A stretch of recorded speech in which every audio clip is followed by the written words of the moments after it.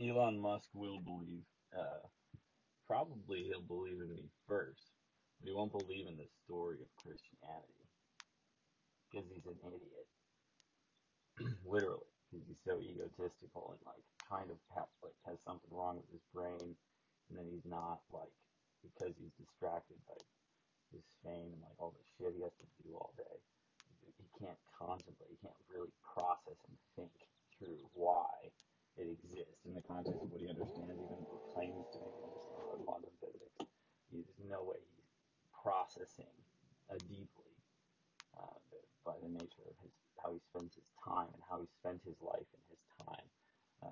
What the significance of why Jesus has existed in his consciousness and why he's to be the king.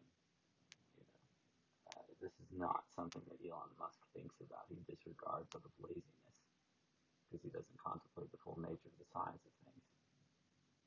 And this will be his downfall.